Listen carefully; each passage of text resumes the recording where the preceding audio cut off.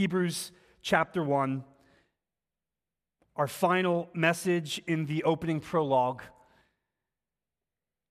Let us hear the word of God beginning in verse 1. Long ago, at many times and in many ways, God spoke to our fathers by the prophets. But in these last days, he's spoken to us by his Son, whom he appointed the heir of all things, through whom also he created the world. He is the radiance of the glory of God and the exact imprint of his nature. And he upholds the universe by the word of his power. After making purification for sins, he sat down at the right hand of the Majesty on high, having become as much superior to angels as the name he has inherited is more excellent than theirs. For to which of the angels did God ever say, "You are my son, today I have begotten you"? Or again, "I will be to him a father, and he shall be to me a son"? And again, when he brings the firstborn into the world, he says, "Let all God's angels worship him." Of the angels, he says, he makes his angels winds and his ministers a flame of fire. But of the Son, he says, "Your throne, O God, is forever and ever. The scepter of uprightness is the scepter of your kingdom. You have loved righteousness and hated wickedness. Therefore, God, your God, has anointed you with the oil of gladness beyond your companions. And you, Lord, laid the foundation of the earth in the beginning, and the heavens are the work of your hands. They will perish, but you remain. They will all wear out like a garment. Like a robe, you will roll them up. Like a garment, they will be changed, but you are the same. Your years will have no end. And to which of the angels has he ever said, "Sit at my right hand until I make your enemies a footstool for your feet"? Are they not all ministering spirits sent out to serve for the sake of those who are to inherit salvation? That is the word of God. May he add his blessing to its reading and preaching, to the empowering presence of the Holy Spirit. Amen. One of my favorite preachers was a 19th century man named Charles Spurgeon, who was affectionately referred to as the Prince of Preachers, who happens to probably be the most quoted person outside the Bible that I bring in the sermons that I preach. He had a great beard and great theology. One time he was preaching a message from Hebrews entitled "Exalted Christ." And he imagines this hypothetical scene where God the Father is taking a vote among the hosts of heaven. And he's asking the host of heaven, who is deserving of the place of highest honor? And then all of the host of heaven say with one voice, "Worthy is the Lamb who is slain to receive honor and power and glory and riches." Heaven has casted its vote. Jesus and Jesus Christ alone is worthy of the highest place of honor and exaltation. And as we continue to work through the prologue and come to the end of this first chapter in Hebrews, I hope that you would agree and you would cast your vote that there is no one like Jesus. Amen?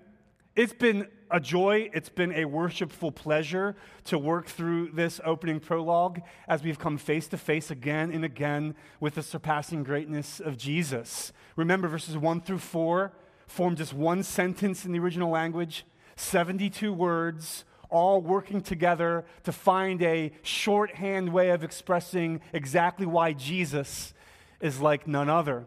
And because Jesus is like none other, the writer of Hebrews is warning us. Because there's no one like Jesus, you better pay attention to what God the Father is saying through him. And so we read at the end of the prologue in chapter 2, verse 1, we must pay close attention to what we have heard. And so we are seeking, brothers and sisters, to pay close attention to what is being revealed to us about Jesus as we consider the surpassing greatness of Christ in this prologue, which sets the stage for the whole book of Hebrews. We are to lean in, we are to listen, and we are to pay careful attention to what the Father is revealing to us through Jesus Christ. And this all serves together to support the big idea of the prologue, which also happens to be the big idea of the whole book of Hebrews, and it's this: pay attention to Jesus. because there's no one like him. What have we considered thus far? By way of review, there's a lot packed in here. We've considered that Jesus is the revelator of everything God wants to say to us, that Jesus is the possessor of everything. He's the heir of all things, that Jesus is the creator of everything, through whom also he created the world, that Jesus is everything God is. He's the radiance of God's glory and the exact imprint of the Father's nature. Jesus is the sustainer of everything. He holds the whole universe together by the word of his power. He's holding us together right now. And Jesus is the only Savior for every sinner. He made purification for sins, and he finished that work because he sat down when he stepped off the cross and was raised and is now seated at the right hand of God. This is Jesus. There's no one like him. One more thought from the prologue, and that is this: Jesus is above everyone and everything. Jesus is above everyone and everything. He alone is worthy of the highest place. Look at verses 3 and 4 once again. He sat down at the right hand of the Majesty on high, having become as much superior to angels as the name he has inherited is more excellent than theirs. You may remember from last week that he sat down because the work of making purification for sins was completed. Jesus offered himself as a substitutionary sacrifice in the place of sinners on the cross. We don't see those words in the prologue, but every time making purification for sins is referenced all throughout the book of Hebrews, we are told exactly what he did to make purification for sins. He made the only way for dirty sinners to be clean so they can be acceptable in the presence of God. He made the only way for guilty sinners to be delivered from the just wrath of God by dying in their place on the cross. And so the gesture of sitting down would be equal to the words we heard from Christ on the cross when he said, "It is finished." The ever-standing busy work of the priesthood that's referenced all throughout the book of Hebrews is contrasted with the sitting down of Christ. Why? Because the priests always had sacrifices to make in the Old Covenant. There was constant sacrifices that were needed to be offered for the constant sins of God's people, to be a constant reminder that God's people were in desperate need of God's ongoing mercy and grace. But Christ offered for all time a single sacrifice for sin, and he sat down because that sacrifice was the sacrifice that all the sacrifices were pointing to. And that sacrifice alone was sufficient. My friends, before we even proceed any further, there's only one way for the guilt of your sin to be removed. There's only one way for your shame to be covered. There's only one way to get out from underneath that sense that I'm accountable to God and that I am in trouble because I've failed him over and over again. There's only one solution for that agitation of your soul. His name is Jesus. He did the work that's necessary for the purification of your sins. So you can leave today free in your conscience. You can walk out of this worship gathering today light as a feather, although right now you feel like there's a great weight upon your soul. Not because of our worship experience, not because of our liturgy, but because Jesus made purification for sins. Put your hope in Jesus. He finished the work. He sat down. But what I want to draw your attention to now is where he is sitting. Look at the scripture again. He sat down where? At the right hand of the Majesty on high. The picture that's captured here is that after making purification for sins on the cross, Jesus is raised from the dead and he ascends on high. So where is he sitting? He is sitting on high. He's seated on high, which is an idiomatic phrase for heaven. Heaven is the general place where our triumphant Christ is presently seated. But in particular, he is sitting at the right hand of the Majesty on high.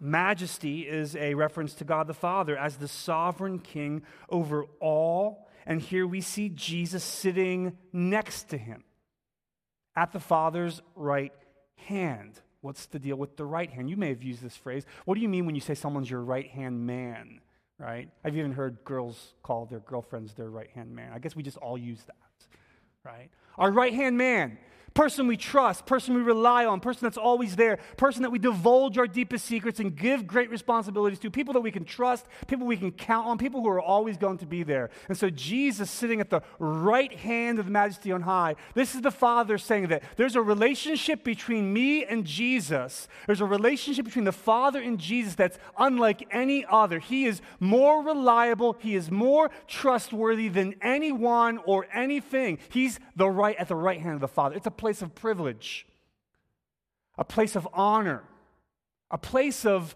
great responsibility. But in reference to this particular place where he's sitting, where is he sitting next to? A majesty, a magistrate, a king. This is a throne. So here is Jesus sitting at the right hand of the Father who is on his throne, meaning this: that as a reward for the accomplishments of Christ's death and resurrection, the Father has exalted his Son Jesus to be his co-regent over all things. He is the King of Kings and Lord of Lords. This is his exaltation.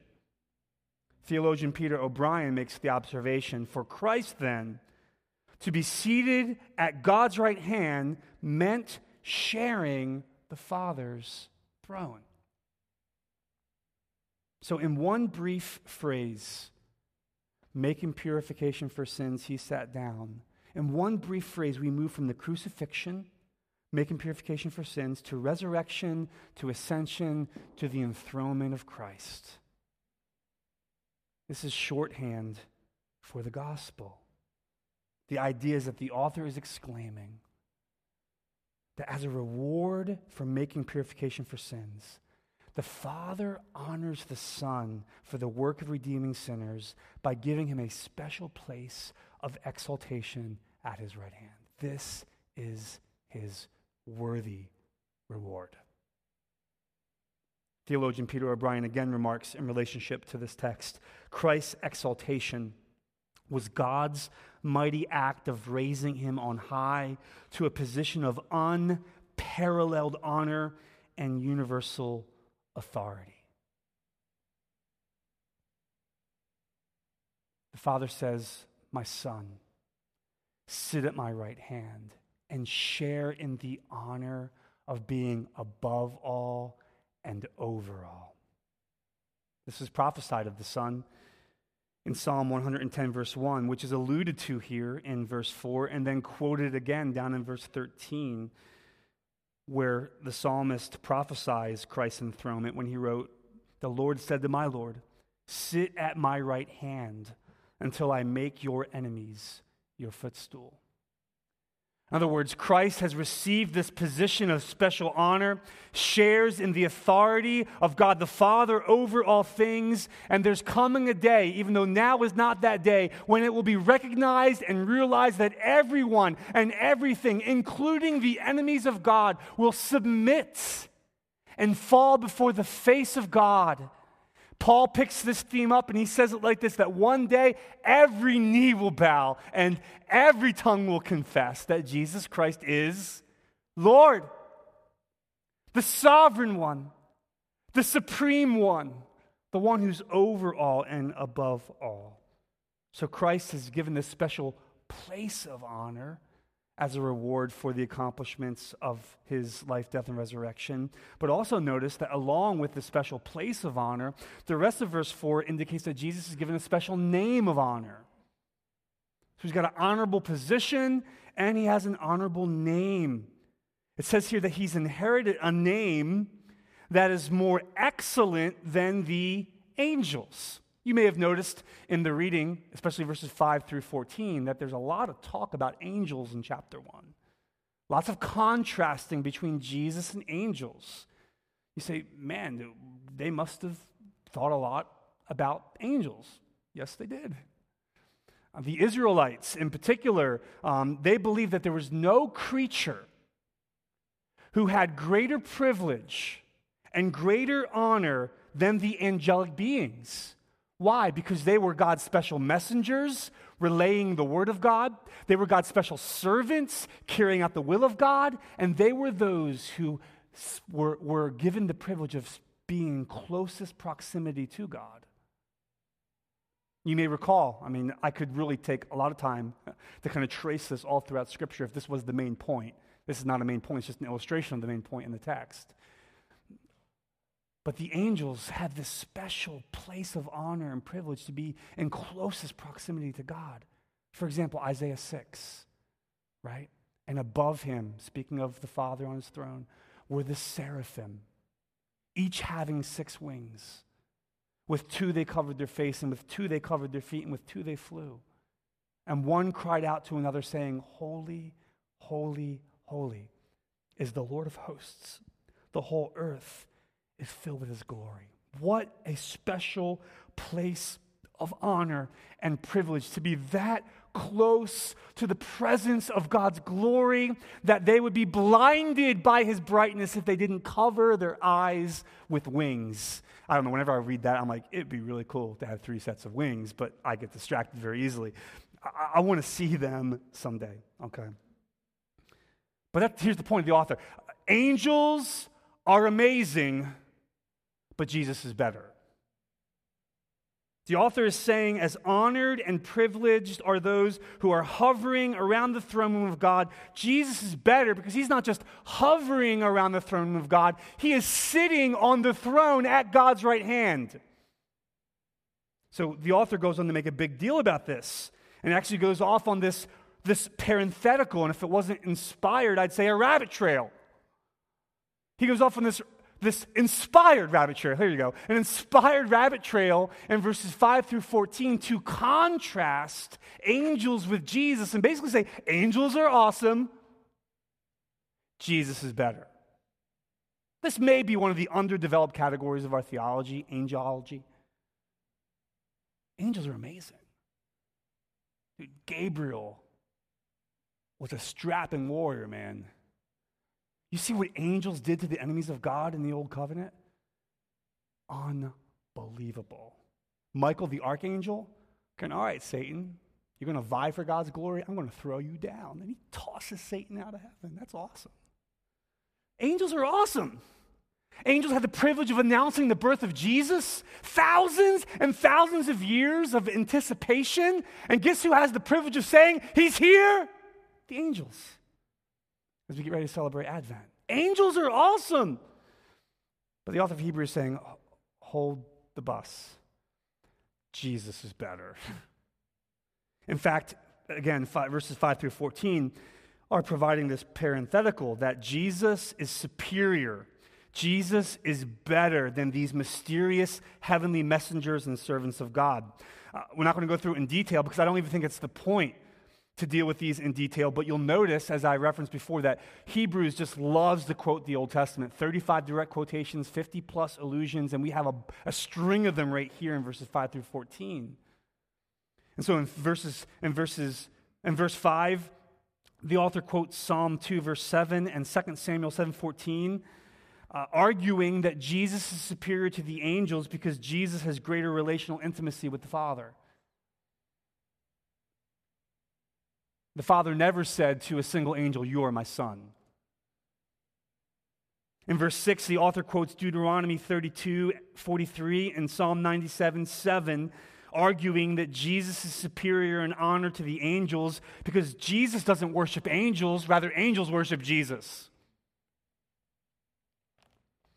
And then in verses 7 through 9, the author quotes and contrasts Psalm 104, verse 3, and Psalm 45, 6, and 7, arguing that Jesus is superior in honor to the angels because the angels are sent to serve God's sovereign purpose, and Jesus is the one who sends them.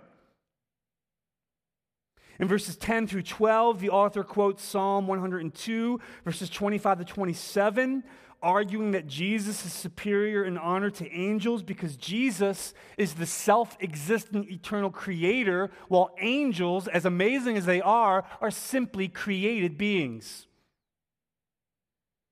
And then finally in verse 13, the author quotes Psalm 110, verse 1, coming back to the point of verse 4.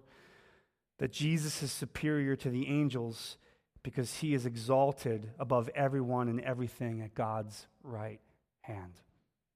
Angels are awesome, but Jesus is better. All right, let me do my own little rabbit trail here for a minute. Did you notice how the author made his point? Did you notice what he did to argue his point?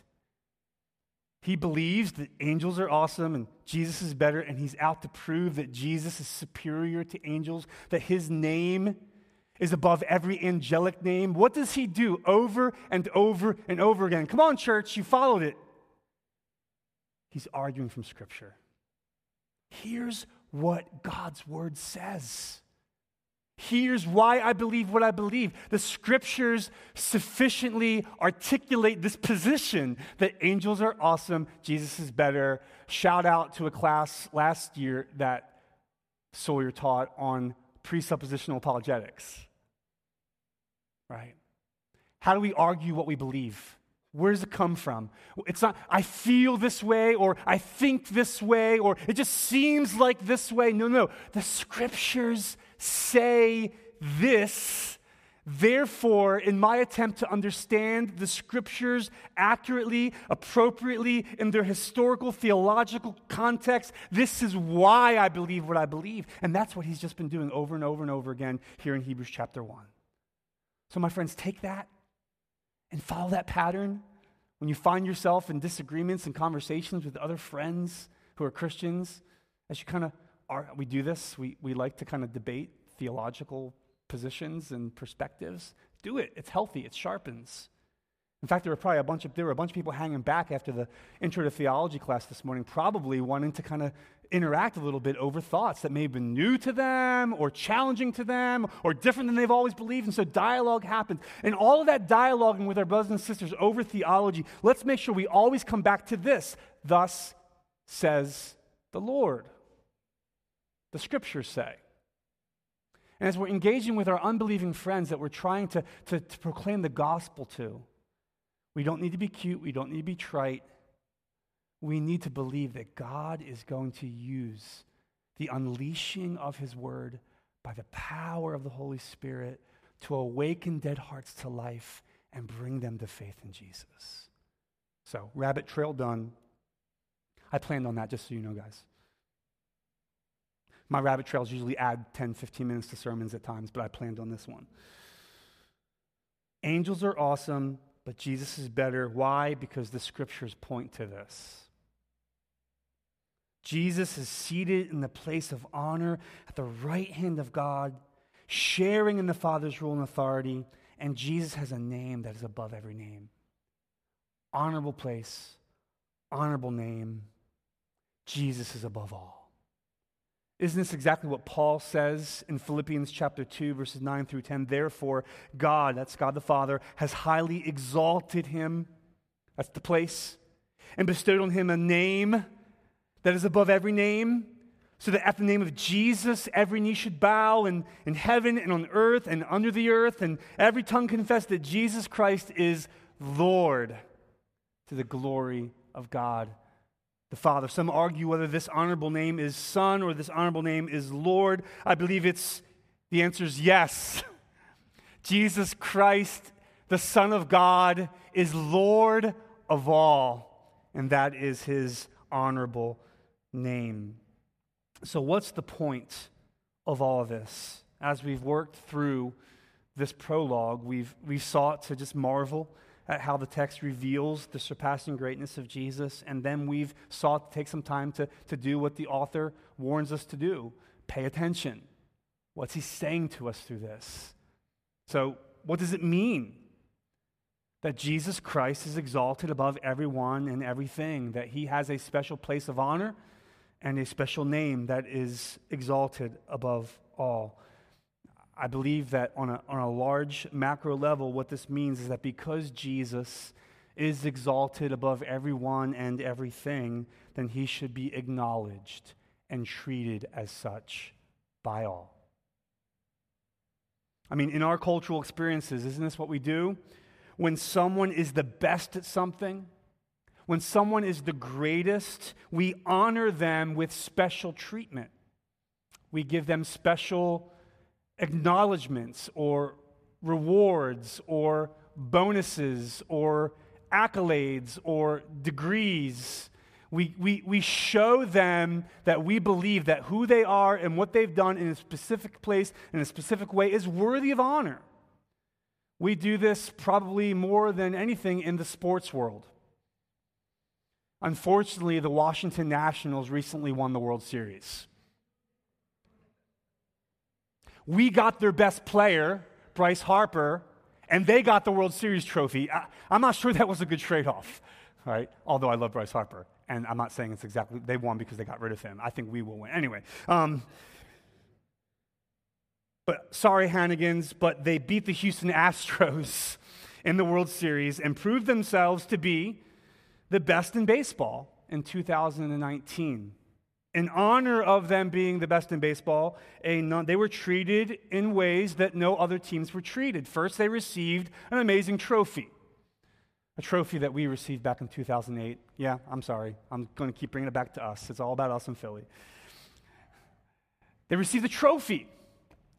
They not only received the trophy, they received a parade in the streets of D.C. where fans, millions of fans, crowd the streets and gave them cheers and hurrahs as they were acknowledged as the best team in baseball. As the 2020 season starts, they're going to hang a pennant with the number with 2019 on it that acknowledges that they won the World Series in 2019, and each one of their players will receive a ring that will be a permanent reminder that in the year 2019, they were the best team in baseball. All this is done to celebrate and honor a baseball team for being the best. When someone is the best, they get honored with special treatment. And so here's what the Father's telling us. Jesus is the best. There's no one like him. Read the prologue again if you need to. He's the revelator. He's the creator. He's the sustainer. He's the owner. He's the savior. Who else is that? Who else has done that? The answer is no one. Therefore, he deserves to be honored and exalted like no one. There will never be anyone in heaven or anyone on earth who deserves to be honored more than Jesus, because there will never be anyone in heaven or on earth, or for that matter, under the earth, who will be able to parallel the surpassing greatness of Jesus Christ. Jesus is truly exalted above everyone and everything. So here's the question. Is that how you treat Jesus? Is there anyone or anything more important, more valuable to you than Jesus? Is there any cause more important to you than celebrating and spreading the surpassing greatness of Jesus? Does Jesus occupy an immovable, special place of honor in your life? Do you acknowledge him as your supreme authority? Do you want to see Jesus lifted high in your home, on your campus, on your block, where you do life? Do you want to see him highly exalted? The Father, at the end of this prologue, is inviting us to see Jesus the way he sees him, worthy of being seated at the right hand of the Majesty on high. And so as you process that question, as I process that question, I naturally have to deal with another question. Who am I tempted, and what am I tempted to put in the place of supreme honor in my life other than Jesus? Who are Christ's rivals for me? Money, The things money can buy, relationships, sex, reputation, academic or vocational achievements, power, influence. What is it? We all have something that typically rivals the highest place in our hearts and in our lives. I'm a little bit of a church history geek, and I love reading the early church fathers. So every once in a while, I like to introduce you to some of them. There was an early 6th century church father named Oecumenius. Dude, that's a great name. Oecumenius, who said, "For having once and for all taken his reign, he pronounces all things inferior without fear." This is the opposite. If Christ is supreme because of his special place and special name of honor, then that means everything else, by comparison, is inferior to the surpassing greatness of Jesus. And so, Oecumenius is saying, don't be afraid to acknowledge this. That there's no one and there is nothing that rivals the surpassing greatness of Jesus. All things are inferior to Christ. All things are inferior to Christ. Christ is highly exalted, not me. I am inferior to Jesus. Christ is highly exalted, not money. Money is inferior to Jesus. Christ is highly exalted, not academic and vocational success. Success is inferior to Jesus. We could go on and on and on. All things are inferior to Christ. So whatever it is you are seeking to save you, satisfy you, or sustain you other than Christ is inferior.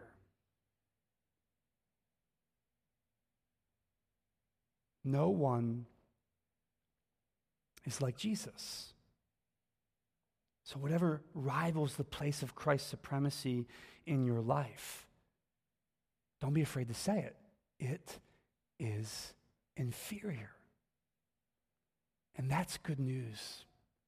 And that's liberating because Christ is sufficient. See, Jesus is not only better than the angels, Jesus is better than everyone and everything in the created universe. And this morning, if you've lost sight of this, come back to seeing Jesus high and lifted up. And like the writer of Hebrews, live your life. Not only to believe this and experience this yourself, like the writer of Hebrews, give your life to the cause of letting others know it's true as well. What is the writer of Hebrews doing for us, besides providing for us an inspired piece of Scripture? He's modeling for us what you do with the fact that Jesus is above all. You spread the supremacy of Jesus to everyone you possibly can. Look at us.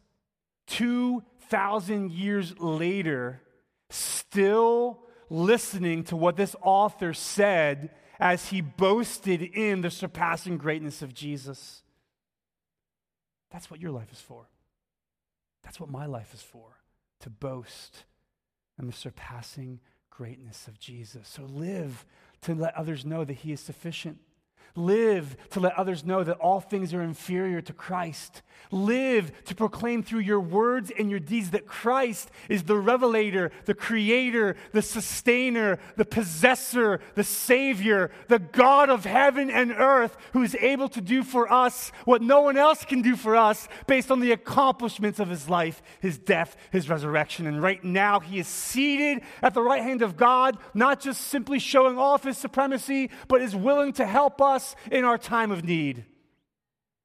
That's our exalted Christ. Believe it, lean into it, and spread it to anyone who will listen. So as we land this morning, as we finish this prologue, as we conclude the first chapter of Hebrews, what starts off as a power-packed prologue exalting the surpassing greatness of Jesus now is teased out through the rest of the book of Hebrews. Jesus is not just better than the angels. As we take a tour throughout the book of Hebrews, as we continue to proceed, we're going to see that Jesus is superior to everything that the old covenant foreshadowed about him. That Jesus is better than the angels as a servant of God. That Jesus is better than Moses as the prophet of God. That Jesus is better than Aaron as a priest of God. That Jesus is better than the Old Testament sacrifices offered up to God. That Jesus is better than the temple as the place man meets with God. That Jesus is better than the patriarchs as guides into the promised land of God. And Jesus is better than the Old Covenant, period, as a mediator of the promises of God. We're going to get to see this teased out as we proceed over the next several sermons. So the point of the prologue is the point of the book. Jesus is better. Jesus is superior.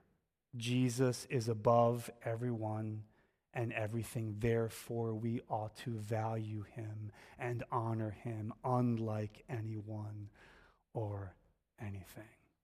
Amen. Let's pray. Father, thank you for revealing to us through your Holy Spirit in the Scriptures that there is absolutely no one like Jesus. Thank you, Father, that he is seated right now at your right hand, waiting for that time when he will make even his enemies a footstool for his feet. Jesus, thank you for doing what you did to receive that place of honor and to receive that name that is above all names. Thank you for leaving heaven and coming to earth, living the life that we couldn't live, dying the death on the cross that we deserve to die, and being raised from the dead so that we who trust in you are forgiven all of our sin, are delivered from all of our guilt, are covered from all of our shame, and become blessed and beloved sons and daughters of God forever.